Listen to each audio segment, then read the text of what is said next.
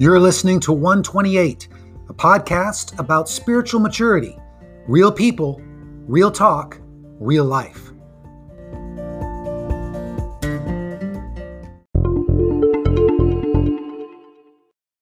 Hey everyone, welcome to 128, based on Colossians chapter 1 and verse 28, which says, "Him we proclaim, warning everyone and teaching everyone with all wisdom, that we may present everyone mature in Christ." This is a podcast where we interview spiritually mature people so that we can glean from their journey of faith some principles and lessons that we can apply to our own. In this episode, I had the privilege of speaking with Randy and Linda Smith. And what an amazing couple. What a great journey of faith. Their faith has really been forged and fashioned, I think, through fire, but also there's real joy in there. And I think you're just going to love this interview. So without much further ado, let's get started. Well, hey, everybody. I am here with Randy and Linda Smith. Hey, guys. Hello. So glad that you have chosen to do this podcast. We had a brief conversation at a young adults night, and I got a brief glimpse and insight into your story and just absolutely loved it. I just thought it was great. And I'm so glad you're on this podcast. I really think your story is going to be helpful for so many. And you two have been married for how long now? 27 and a half years. 27 and a half years. We'll round it up to 28. So I am excited to dig into your stories. So who would like to go first? Do we go ladies first? Let's start with ladies first. All right. Linda, where were you born? How many siblings did you have? Give me some backstory. Yeah. So I was born in Central Illinois and grew up in Rockford, Illinois. Okay. Yeah. On the west side, which is the side the wrong side of the tracks, if you will. But I loved it, meaning it was just more diverse and lower socioeconomic. But I went to church on the east side. Now, how did you get to, so you were born in Central Illinois. Mm-hmm. So that's definitely not Rockford. No. So what was the reason for going from Central Illinois to Rockford? So my dad was in ministry as a Presbyterian minister. And so you're a PK. I am a PK. I am. For those who don't know, PK means pastor's kid, and other PKs can call pastor's kids PKs. That's true. That's the rule. That is true.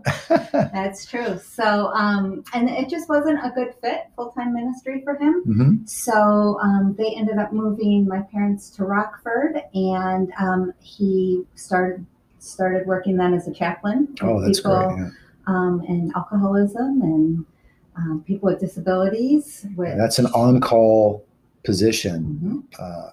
I know a little bit about chaplaincy, and that's not an easy thing. Mm-hmm. How old were you when you moved to Rockford? Little. Okay. Yeah, Toddler. Okay. Yeah. So really, you would consider your hometown Rockford. Absolutely. And so did you spend your whole childhood and high school years there and the whole thing? The whole thing. And do you have siblings? Yep. One older brother who now lives in Naperville with us in the same town, and my parents moved to Naperville. But yeah, I had a good upbringing. Kind of grew up in an area that was, you were Protestant or Catholic or nothing. Yeah. And so it's great to now be in an area where there's so much faith diversity, and have people of lots of different faiths and learning about their faith. Now, did you move to Naperville first and then they followed, or was somebody else here first and you followed? So my brother and I both, he was in California for 14 years. Oh, bless him. I know. And then he left the promised land and came here. And I can say that because I'm from California. So I'm allowed to rip on California a little bit. Oh, it's a good place though. So Paul and I both moved to Naperville the same year. The same year. And then my parents followed within 5 or 6 years. So is it just you and Paul Mm-hmm. in the house? So which one's older? Paul. So, and how much space separates you two? 2 years between older brother and younger sister. Mm-hmm. Wow. That is eerily similar to our situation. So I know my sister and I have very different faith stories of how we came to faith. You know, when you're raised in a pastor's house, you're certainly around the gospel quite a bit. Mm-hmm. And if you're blessed with parents who are genuinely followers of Jesus, that's always a little bit different thing than call it a religious pastor, religious home. And different ministry homes are obviously have different cultures and different approaches. What was your experience? How did you come to faith? Was it early on? Was it later on? Was it high process, low process? How did you? What's the story there? So it was early on. I was 6 and very logical. Yep. If Jesus died for me and wanted to live in my heart, that sounded like the best plan ever, and kind of that's where it began. So very much childlike faith. But that is you and my sister. You guys could form a club. Yeah. Like literally, I think almost the same ages and everything. Really? Same rationale. Absolutely. Yeah. That's fantastic. That child. And the thing about that is a lot of folks dismiss, salvations at certain ages, but you should never do that because you don't actually know what's happening behind the eyes. And though for some it's cultural and cultural pressure and they're sincere about it, for others it's actually not. It's actually very deeply personal and very meaningful. Yeah. And that's your story as well. And just growing up hearing things like the Lord is in control. Yeah. Like that is foundational to who I am still. How was that for you in the junior high school years, going through all of that? Very helpful. So I have a unique story of a few days into 8th grade. I was riding my bike with my friend to go get lip gloss, of course, Kissing Potion lip gloss at Northtown Mall. And I had a bike accident, broke my right hip. My left hip slipped out of place. So the short version is... this is a serious bike accident. This is no small bike accident. Yeah. Well, the right hip was pinned and fixed, but then the left hip developed extra issues where the cartilage died. So I was on crutches from that 8th grade through my senior year. Oh, wow. And probably had in the neighborhood of 20 surgeries. Oh, my goodness. So the Lord is in control took on a lot of different meanings for me, and really had a huge impact on my faith in lots of different ways. Everything from the pastors wanting to pray, or the elders wanting to pray over me and anoint me with oil and pray for healing, and me thinking, well, if it doesn't magically heal, what will that do to my view of God? And, these deep philosophical questions at 16 or 14, 15. So, in some ways say, wow, what a tragedy. But on the flip side of that, you were gifted with an opportunity to wrestle with some things that some people spend their lives avoiding. And that is, the power of perseverance, having to rely on God, asking the questions of why me, why this, why now? All of those questions, which are really difficult questions especially in those years, but really maybe for anybody in any year, but just very, very difficult questions. And the opportunity to wrestle with them in a meaningful, significant way isn't something that a lot of young people are gifted with. In some ways, thankfully so. Yeah. But I think in other ways, maybe to their detriment, right? Because you do learn something about God there that you otherwise might not learn. Oh, yeah. A lot about God. Were your parents, they must have just hurt for you. Oh, yeah. And was that hard for you to see them hurt for you, or how was that from your perspective? Yeah, at times, for sure. It impacted our whole family. Yeah. So I was... 20 surgeries. Yeah. Yeah. And they were in Chicago, down at what used to be Children's Memorial. Now it's Lurie's. So that's an hour and a half away. Yeah. So we would go to the hospital, and my parents would stay at Ronald McDonald House, and Paul would stay with somebody else until he was old enough to stay alone. So, yeah, we did it as a family and did okay. And did it pull your family together? Some families, when they go through tragedies, they break a little bit. Other families, they pull in tighter. How was it for your family? I would say we pulled in tighter. We really worked as a team. And I think it's something we continue, in our current family, just that teamwork mentality. So the day you get off crutches is a big day. Yeah. And you said it went to your 12th grade? Yeah. So like it's a graduation in so many more ways than just one, right? Mhm. Like it's a big day. What happens then? You graduate and you go where? So I went to community college for a year, honestly. 'Cause Great choice. Yeah. I kind of wasn't ready to leave my doctors. Yeah. Like, that was such a connection and I relied on them a lot. So did a year at community college and then headed off to Illinois State. So Illinois State Redbirds? Yes. Illinois State Redbirds. Now, for those of you who are tuning in that don't know about Grace Point is the church that I have the privilege of pastoring and the Smiths go to. But there's quite a few Redbirds. Yeah. At Grace Point. Do you guys have a little sub club? Is there like an organization I'm not aware of? Do you guys call each other in the foyer or anything like No, we don't. that? I don't know what the Redbird call I don't is, either. but maybe something like that. All right. Well, Randy, how about you? I was born in Pittsburgh, Pennsylvania. Steeltown. Steeltown, yes. Steelers fan? Oh, yes. And it was really nice when I moved to Downers Grove in 1975, and then the Steelers won like 4 out of the 5 next year Super Bowls. Those are the Bradshaw years, right? They were very good years. And Lynn Swan. Ooh. Yeah, Franco Harris. Steel Curtain. Jack Lambert on the D. Here we go.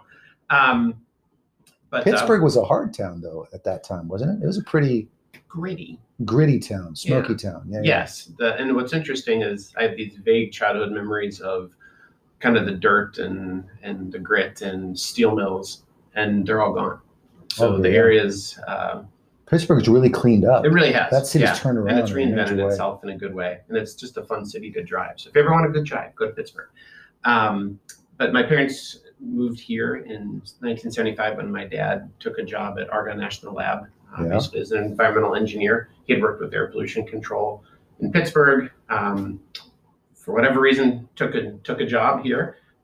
In the house that they bought in 75, they're still living in to this day. Wow. I have one sibling, 9 years younger. So there's a kind of an age difference. Virtually no distance there, 9 years. Yeah, so much so that like after college, when I was trying to get a first job, I would sub by day, and I actually subbed while she was at Downers North High School. Do you guys now? How was that for you guys? Did it feel like you were both raised as sometimes when the distance is greater between siblings, it's like, no, we were both only children. Just by the time the other person came in, that was somewhat of a shift, but it felt like we had a lot more attention. How was that for you guys? Different, yeah. Because I know you're not an only child. I get that. She's not an only child. Right. And you love each other and all of that. But I mean, it was exciting having a sister. Yeah. I think it was a change. But I don't remember much of the days prior to that. Yeah. Right. So I was in 3rd grade. I remember going home, being told to go home to a different, student's parents' house that day. Yeah. Because I assumed mom was having her baby, right? Wow. Or her baby, the baby, whatever. And so, yeah, I mean, it is interesting that I think Linda and her brother are closer than my sister and I think some of that is age, and maybe some of that's that kind of shared journey they had as a family in that. But so were you protective older brother? Were you like, get out of the way? Here comes my sister. Or was it more like, okay, here? No, I don't think I was protective, but it was an age distance. So, yeah. I'm in college, right? And she's 9 years younger. So I'm in college and in grad school. So 2 different lives. Yeah. I missed a lot of kind of those growing up kind of formative years in that sense. So 75, you come, do you come to Naperville? Where do you go? Downers Grove? Downers Grove. Downers Grove. Yep. And your parents are still in Downers Grove? Still are. Right. Yep. And so you graduated from where? Downers Grove North High School. We were Trojans. Trojans. Being a history person, I never know why you want to name yourself after losers in history, but nonetheless, it has a mystique, I guess, or something. What a Trojan. So, how did you come to faith then? Yeah. Was it in your childhood years or high school years? High school. It was in your high school years. So part of why I love teaching high school is that I realize God's not done with kids yet. Okay, full disclosure, you teach high school. You just said it. So you want to say what you teach and where? Sure. I'm a social studies teacher at Naperville Central. Naperville Central. What? Big shout out. We are my youngest graduated from Central. Oh, yeah. We are the Red Hawks. Red So, Hawks, yep. Not to be confused with the Red Birds. Not the Red Birds. And I know that Right. because I've been chastised on multiple occasions for that. Well, it is a Red Bird. Right. Well, Red Raptor, that'd be kind of a cool name. But Yeah. anyway, the Red Raptors. So high school. Yeah, so this phrase sometimes I use is I was a pagan till Reagan. Now, it had nothing to do with Ronald Reagan, but it was in those years. I'm sorry. I've never heard that before. That is amazing. I was a pagan till Reagan. Okay, got it. So in junior year of high school, my mom, and really because of my sister, so my sister plays a significant aspect in this. My sister had gone to like a vacation Bible school. Oh, VBS. So a VBS at some church. To me, it was just some church, right? Mm-hmm. I had no interest in church, had no interest in things of faith. Was a man of science and reason, and evolution was right and creation wrong, and was honestly in my probably early years of high school was kind of aggressively mean to some Christians in school. Was your family particularly religious as you were growing up? No. It's interesting because there was a time, I think, when I was a kid that there was a lot of kind of devout religiosity in the family. Mm-hmm. But to my recollection, none at all, really. Mm. Maybe twice a year, if even that. Yeah. So religion was usually the butt of a joke, yeah. If anything. So somehow I think my mom wanted my sister to get something that I didn't have. So they go to that vacation Bible school. I think I remember going to the end of the thing ceremony or whatever. Yeah. Then comes fall, and my mom decides to sign me up for some confirmation class at a Presbyterian church in Downers Grove. And, I'm like, no interest, Mom, not really interested. I remember the class was Sunday night at 6:00, and I went out and mowed the lawn prior to that, just to avoid. Yeah, and I'll do anything. Allergies were bad for me at that point of life, and I came in and like eyes were king, and I just felt miserable, and showered and walked out, and there's my mom dressed up real pretty, and I'm like, dang, she's serious about this. Oh. So I went to the class, and of course I'm a junior in high school, and everybody in this class By the way, is freshmen. That shows a lot of love to your mom, right? Because some people have said, no, I'm not, even with mom. Right. But you looked at your mom, you're like, she's all dressed up, just out of consideration for her. Yes. It was. So I went to the class, and they're all freshmen, and like they know each other. They're giddy happy. I'm feeling miserable just right then and there, and like I have no interest in being with any of them, and would like to just unleash and tell them what I really think about all this. But I have some level of discretion in life sometimes. And God used in a weird way. It wasn't like some people like they needed to know God loved them, or they needed somebody to care for them or whatever. I actually needed my mind to be engaged in thinking about the things of Christ. Yeah. And so the class had first of all, the class had homework, like, come on. And you're supposed to go to church 50% of the time. Like, come on, like all these. So I remember that next day, that Monday, I said, Mom, this shows where my heart was. I'll go to this class. I'll do what's asked of me, and then I can just be done with this. But I want to honor you in that way. So you were right in what you observed earlier. And one of the homework lessons was about characteristics of God. So if you could name a certain number, then when it came to the test, you would get some bonus pizza. So food is an incentive. Work miracles. Yeah. But I'd pull out some of my parents' like old like theology books, and there were like big words like omniscient and omnipresent and omnivorous. No, not omnivorous. But I'm like, oh, those like, so it got my mind engaged, right? Uh-huh. And one of the things that became very clear to me there was that the way I viewed God was different than how it was being described in the scripture here. And the characteristic was different, right? If God was forgiving, there would be true, complete, like, wash the slate clean forgiveness. I forgive you. Sure, I can stab you, I will, right? Or love would be, the image of love in the Bible is so different than, for me, love was a conditional thing, right? You could give so you could get kind of concept, right? Where God would give simply because it would benefit the receiver. And I thought, those are different than me. And that got the mind engaged. I remember one week, the lesson was on John chapter 3. Jesus, the first Nick at Night, right? And the Sorry, I enjoyed that one too. That was good. That caught me off guard as well. If you reference Larry Boy in this podcast at some point, I can try. I'll see if bonus I can work points. it in. All right. But like one of the questions was, what does it mean? And I wrote, of course, I can read a text and okay, I could write that. And then it asked, "Are you?" And I'm like, "No." It was clear to me that at that point in my life, no. Well, the teacher of the class read the actual homework you did and wrote comments. And Randy, I'd like to talk with you about this. Oh, I just ignored that comment. At the end of the year at the pizza party, by the way, I did get the bonus thing. So I was invited to the pizza Congratulations. party. Thank you. And I pulled him aside and said, "Hey, John, there's this question." And the answer is different than what I wrote. So for me, the confirmation that came out of that class was a heartfelt confirmation. I think there were some that were going through the ritual of this is what I do as a freshman at this church, coming of age ritual. For me, it was a coming to faith. Wow. And interestingly enough, I think in our whole family, there was kind of an exodus to the church, ironically. And so that's a beautiful thing. Yeah. And so for me, that church had a lot of people that were connected with InterVarsity Press, which is also in Downers Grove. Well, Westmont now, but still Downers Grove. IVP, shout out. IVP, I love it. And so it was kind of fated that when I went down to U of I, the Illini, back when they were fighting Illini, I guess. But anyway, that probably InterVarsity was the course that kind of the ministry I would get connected with. And I guess some people from the church already called down and said, "Hey, check out this guy," etc. So you chose, okay, I'm going to follow your heart. You had this heart conversion. And now you're coming out of high school and you go to the University of Illinois. Is that right? Yes. But Linda, you're at Illinois State. So these are two very different places, right? And I'm just curious to know, did you guys meet your freshman year at all? No. Okay. No. So that first year of college is one of those seminal, pivotal years in the lives of so many young believers. How did you navigate that first year?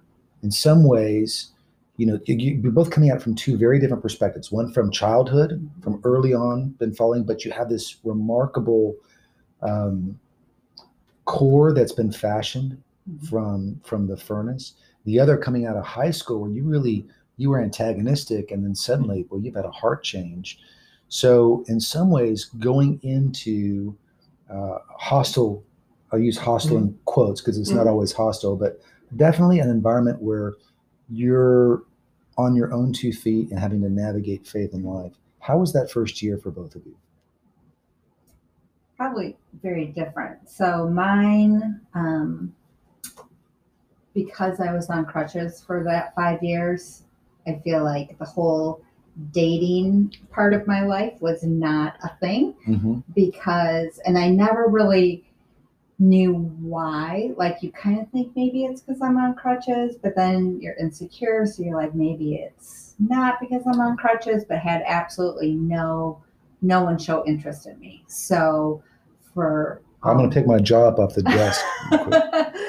So I think when I finally got off crutches, then my girlfriend said it was my coming out summer. So like now all of a sudden, right, guys are interested, and because I did, I definitely had a faith and awareness. Yeah. I remember some guys now that I had liked were interested now that I was off crutches. And of course I was very quick to let them know that would not be happening because nothing had changed in me. Oh, that's great. But then I still managed to find lots of other guys to have, sure, yeah, all that. So I think my first year away was a little bit of like checking out the party scene. I also was very open about my faith. And so I remember people, like it was kind of the rumor that I was the Christian on the floor. So these other two friends who I'm still dear friends with came up to me and said, "Are you a Christian? We heard you were a Christian." And I was like, "Yeah, why?" Like, it shouldn't be a secret or whatever. And they were involved with Navigators. So Navigators, such a great organization.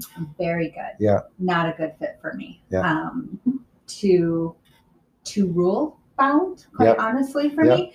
I remember, talking to the leader about, well, why shouldn't we be praying with guys? Because they would always have us divide up. I'm like, Yeah. if we're supposed Yeah. to That's a whole thing. marry a guy, like, you want to get Should we comfortable. start practicing that? Yeah, that was my theory. And they brought this little book out, and I don't even remember what the book was. I thought, oh, this is not the right one for me. So my brother actually signed me up for an InterVarsity retreat. He said, InterVarsity. Yeah, he's like, I signed you up for this. You just got to get a ride to Northern. It'll be good for you. And I'm like, okay. So that's how I ended up with InterVarsity then, which was a great fit, perfect fit. A little more social, Yep. very evangelistic, got involved with discipleship right away. So. Fun, not so crazy intense, all that stuff. Yeah. You could mark your Bible up any way you wanted to. I know, which I still do. And by the way, I have a deep love for the Navigators. Absolutely, me too. And I've been to Glen Eyrie and all of that, but you're exactly right. Yeah. There's just different cultures to different Christian college ministries. Absolutely. And sometimes it's just finding the right fit. Yeah, and for that's you. important to. Yeah. Randy, what about you? So you get to college. Yeah. University of Illinois Champaign. Yeah, and it was interesting because I knew I wanted to get connected with believers, but I also knew I wanted to live my life, whatever the word might connotate today, but as an evangelical in the world. I still like the term evangelical. I do too. I know that's kind of fallen out of fashion for political reasons and other reasons, but and I agree, it's gotten a lot more murky in later years. Yeah. But originally it just meant people who were really committed to the gospel. Yeah. That hasn't changed, hopefully. Yeah. So I'm looking for it, right? And the first night you're there, you see some ads for a popcorn party for InterVarsity. You attend.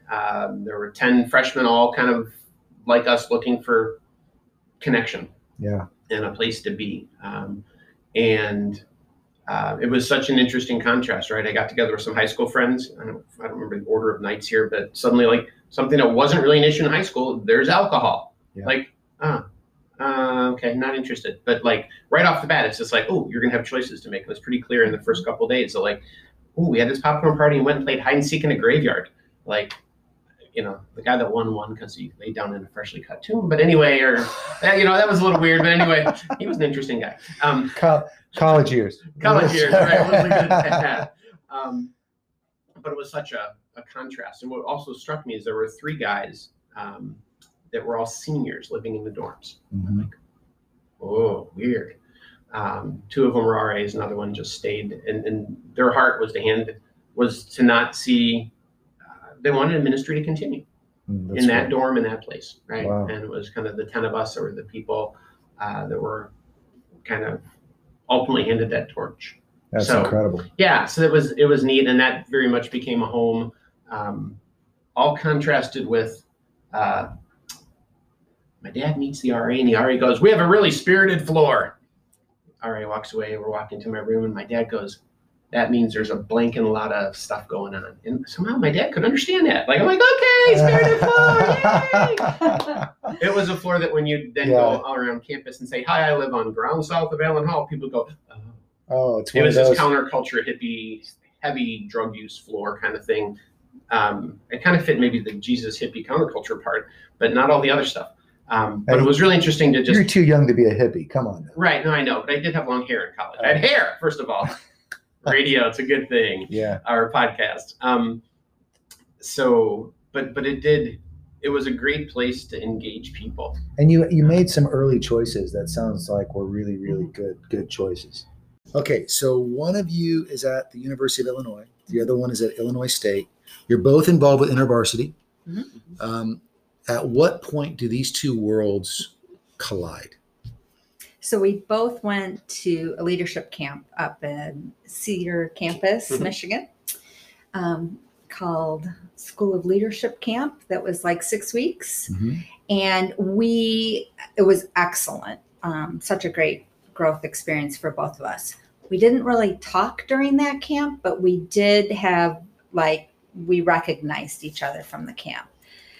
And then that fall, there was a downstate or retreat, so InterVarsity retreat. So that's when, at this point we had realized, all right, we both were in the leadership, thing. So that meant we were really solidly invested in our faith. And we went with somebody who we can't remember who it was. We snuck out of one of the sessions and went to Hardee's. And I don't sneak out of things. I don't skip class, and I went to Hardee's. Like, Hardee's. what's going on here? So, Hardee's isn't that basically like an Arby's? Yeah, I think so. Or burger. Burgers. Yeah. Burgers. Arby's stands alone, I think.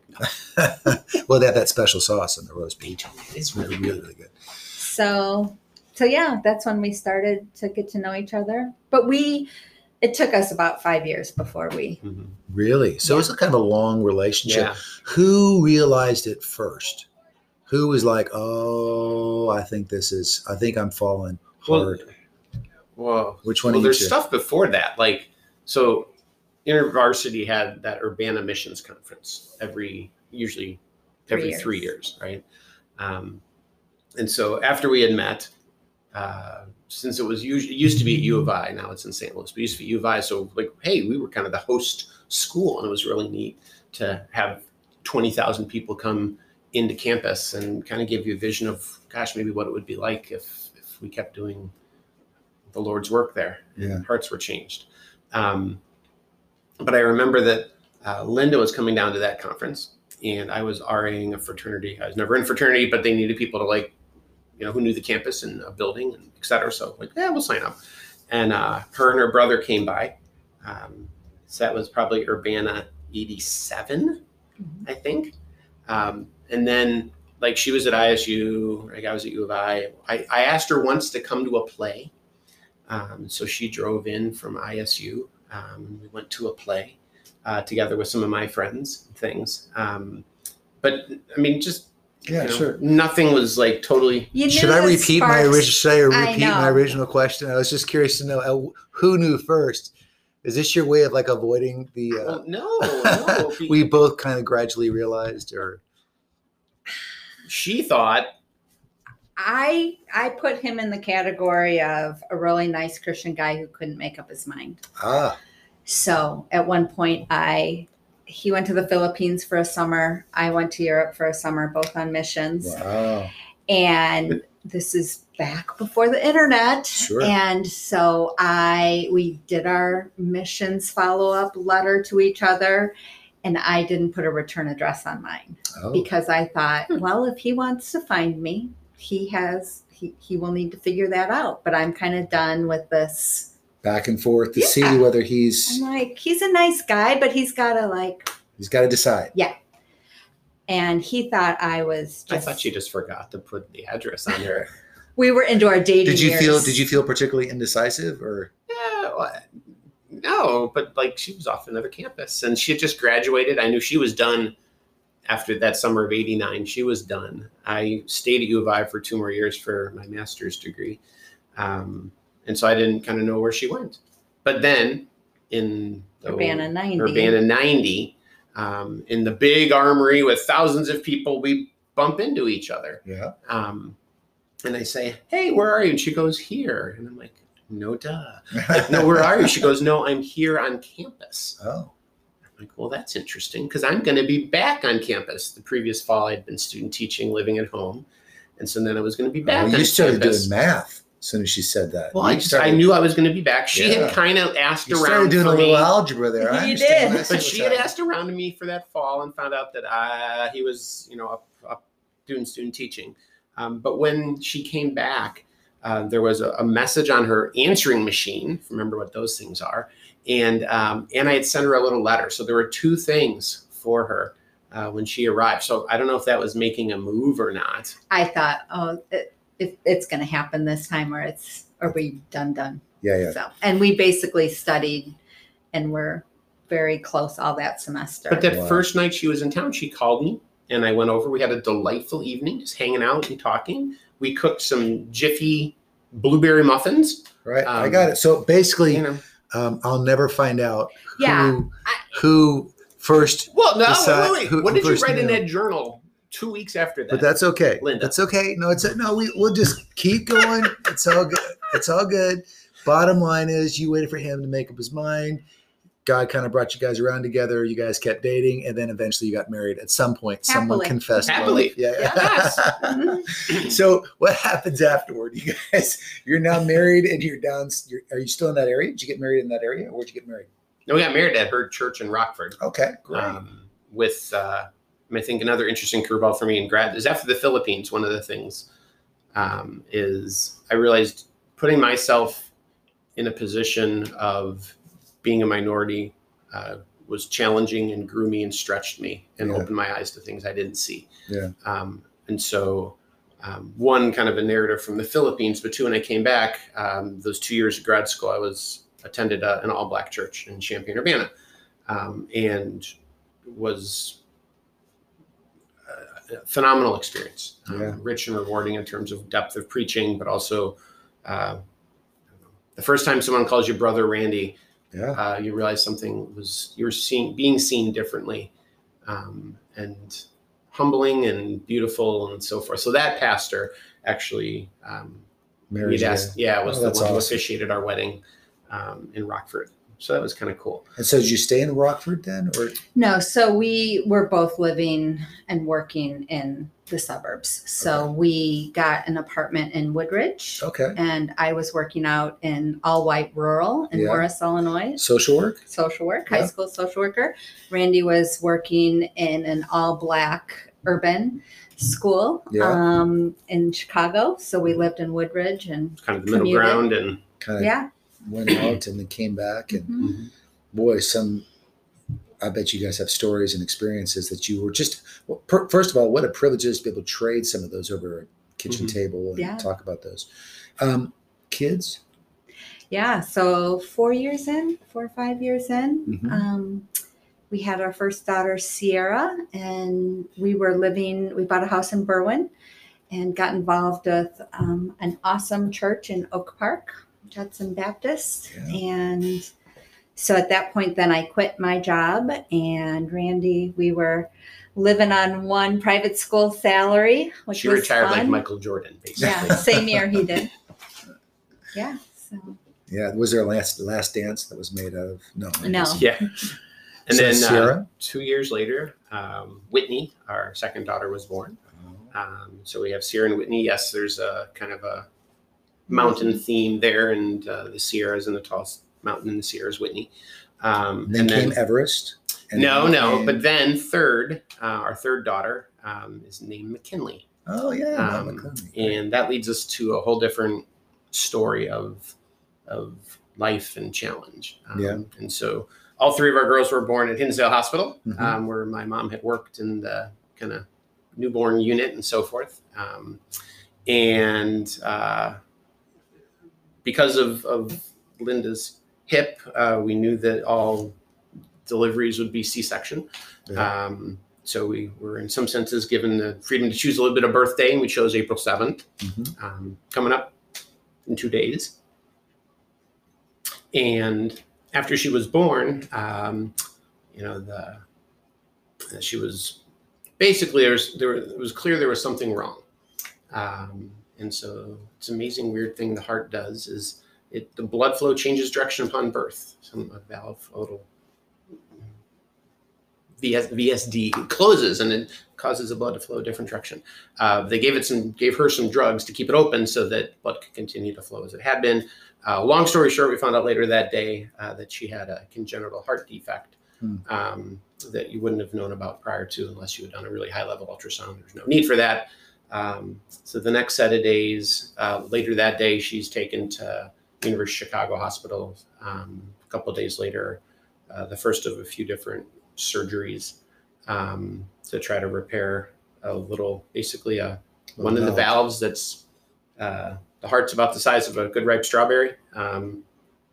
And that was one of those journeys of faith, of that's a hard pain.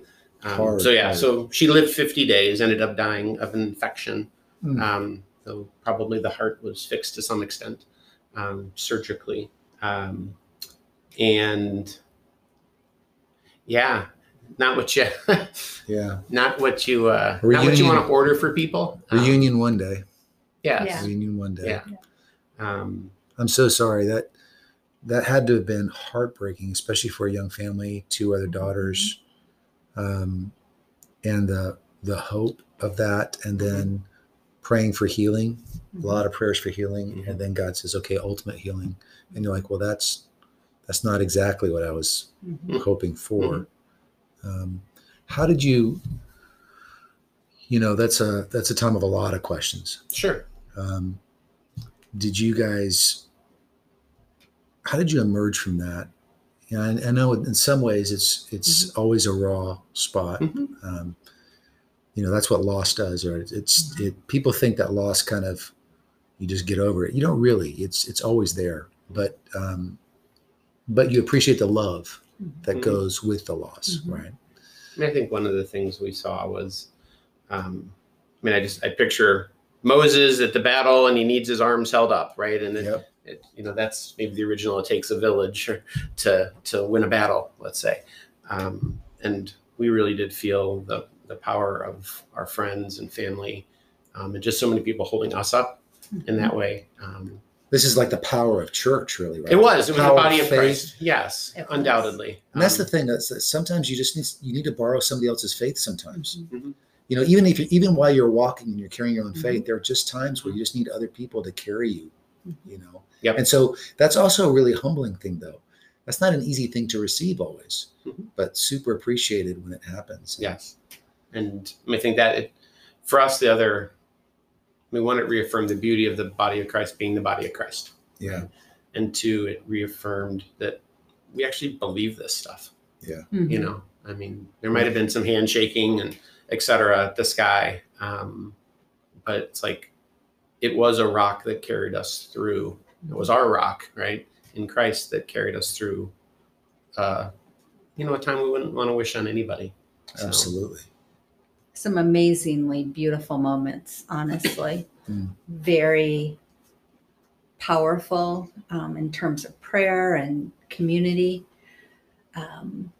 Being in a young family invested in a church was crucial. So there I was after I had given birth and they took our daughter away. I sent to University of Chicago. I sent Randy to go there. So I'm in this hospital room all by myself, just hot mess. And different friends came from the church. And my mom still remembers the beautiful prayer that one woman prayed about confession of how we make our kids of God. And how this was an example of us, being sinful and our need for God truly to show up and heal and carry us through. It was very powerful. Our pastor, Pastor Jackson, because pretty much she lived for 53 days, but they thought she was going to die pretty much from the beginning. And one of the evenings we thought she might die, we called Pastor, and he came up, and because we're like, we believe she will be in heaven. But I'm like, Randy, do you know where that verse is? Like, I don't know. Like, that's not a verse you learn at Awana, or, we were a little bit stumped. And for him to just come up, and he was so calm and wise and loving. And, I still remember what he shared to this day. There's no chapter verse, but here are the 2 reasons why I believe. And it made perfect sense to us. And, we had some amazing times. I remember also talking about the difference. You did a sermon series on living in the tension, right? Yeah. Which pretty much summarized how we decided McKinley's life, the philosophy or the belief behind it, because, one, one idea is God created her perfectly Mhm. in his image, but she had this heart defect. Mhm. So, so her creation was for a different purpose, Mhm. and then Randy was at that point on that day, that afternoon, he's like, no, that is not right. Her heart defect is a result of sin and sin in this world. Also very scripturally true. And the truth is in the middle. It's a Venn diagram. Yeah. And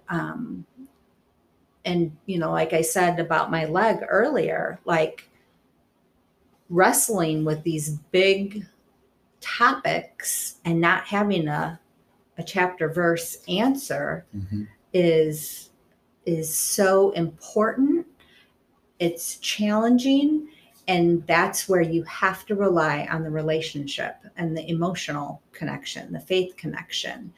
It for Randy's and sharing in his testimony, right? He likes the cerebral, the thinking part of it, and I like it too to a point, but then I can feel it too. And Yeah. he's also, but anyway. Well, the head is important, but there's also 18 inches from the head to the heart. Mm-hmm. And along Right. 18 inches. Yeah. Yeah. And it can, sometimes that's a longer journey Mhm. for some than for others, but both are important. Yeah. Sounds like you had a really wise pastor that God sent your way. And So wonderful. so, looking back, your daughters are grown. Mm-hmm.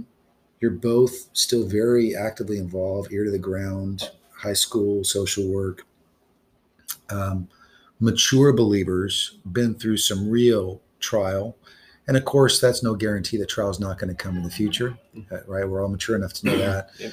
But it does mean that you carry with you some markers that others may not. And so as you kind of look back and reflect, each of you, you reflect on that person that maybe they're going through this process of becoming spiritually mature. And it seems like all consuming, like, they're living from campfire to campfire, or, they're just the roller coaster of emotion, or they're just now discovered theology and they think it's all going to be answered through, if I can just study all of the great theologians of the world and let me go tell, the leaders what they don't know because I'm that smart. And you've kind of been through all that and then having to learn what it is to have that grace. And at the same time, God is changing you guys and he's working in it through your marriage and ministering to each other, and you're navigating all of those things. What do you think are some of the keys towards spiritual maturity that you think, boy, this can really help somebody going through it right now, kind of maybe get some perspective or a heads up? Some things you can't shortcut, but some things it's just helpful for someone to go, yeah, let me just give you some perspective here. I don't know if I worded that well, but yeah, it was funny because the first thing that comes to my mind is something that we say, and you'll say it better than I do, but I think we got to remember to laugh sometimes. And not that does not mean to be dismissive to faith or right. a quest for spiritual maturity or things spiritual. But I think sometimes we just need to step back and chuckle a little bit. In the context of family, in the context of relationship. I'm so glad you said that. That doesn't come up very often, but I just want to point out that's actually really important. And the reason for it is when you don't take everything seriously, you know what to take seriously. Mm-hmm. And it can provide not just a release. We tend to think of laughter as a release, and it is, but it's also a way of just kind of reminding yourself that there's a humanity in this, and sometimes that's the option that's open to you, and it allows you to focus in ways you otherwise couldn't. And yeah, I think we've just seen the power of, small groups, Bible studies, life groups, whatever term it is. Over the years, those relationships are the ones that have allowed the iron to sharpen iron, that have allowed me to have guys that I could call on in a moment's notice, and my wife to have the girlfriends that she's gone deep with. And that would be, and to me, that's an encouragement. So one, laugh, but two, get with people of like mind who are willing to walk with you through life. Mm. And that's nothing new, I think, to this body here. But I still think worth mentioning, because we've seen how that has been, we've just seen how that has been powerful in our lives. It was some of those people at the time at that church in Oak Park, or people that we had been in small group with when we were first living out here before we moved to Berwyn. And since then, a couple different small groups of people that they're like our peeps, and they'll call us on stuff and we can call them on stuff. And I think that is so worth mentioning. We just came through a whole year where people were isolated, and some people use that as an excuse to say, well, maybe it doesn't matter, until you realize that it actually does matter. Yeah, I would say take the time to make sure you have relationships with certainly the marriage relationship, but outside of the marriage relationship, those friendships that are pointing you to God. You are laughing, you are being respectful of your spouse to one another. But I think a big one for me is obedience to the Lord. It's a choice. Obedience is a choice. So good. When Randy was saying, through McKinley's life was for sure the hardest thing ever. And I remember choosing to obey and choosing to trust. Also being pretty vocal about my unhappiness with God's choice too. But that's okay. God's shoulders are big enough, right? That's absolutely. The thing you learn as a believer, is that God can handle this. Absolutely. As long as our obedience also follows. Yeah, and it has to. Yeah. So obedience and doing the right thing. Well, you guys are an inspiration. You're fun to talk to. You have a clear love for each other. But thank you so much for taking the time. Thank you. Listener, man, again, gold in this interview. If you're listening, not just at the tips at the end, but please listen to this journey throughout, because there's some really, really solid stuff in there that I think is going to help you navigate what is often a pretty complicated world and a place. And if you do get a chance to go back, I just want to encourage you to be reminded that even Larry Boy had to trust God. Boom! There it is. I knew Larry Boy brought it back. It's a VeggieTale joke. You're welcome. I'm just playing. That was good. I'm just playing. Thank you guys so much. Thank you. Thank you.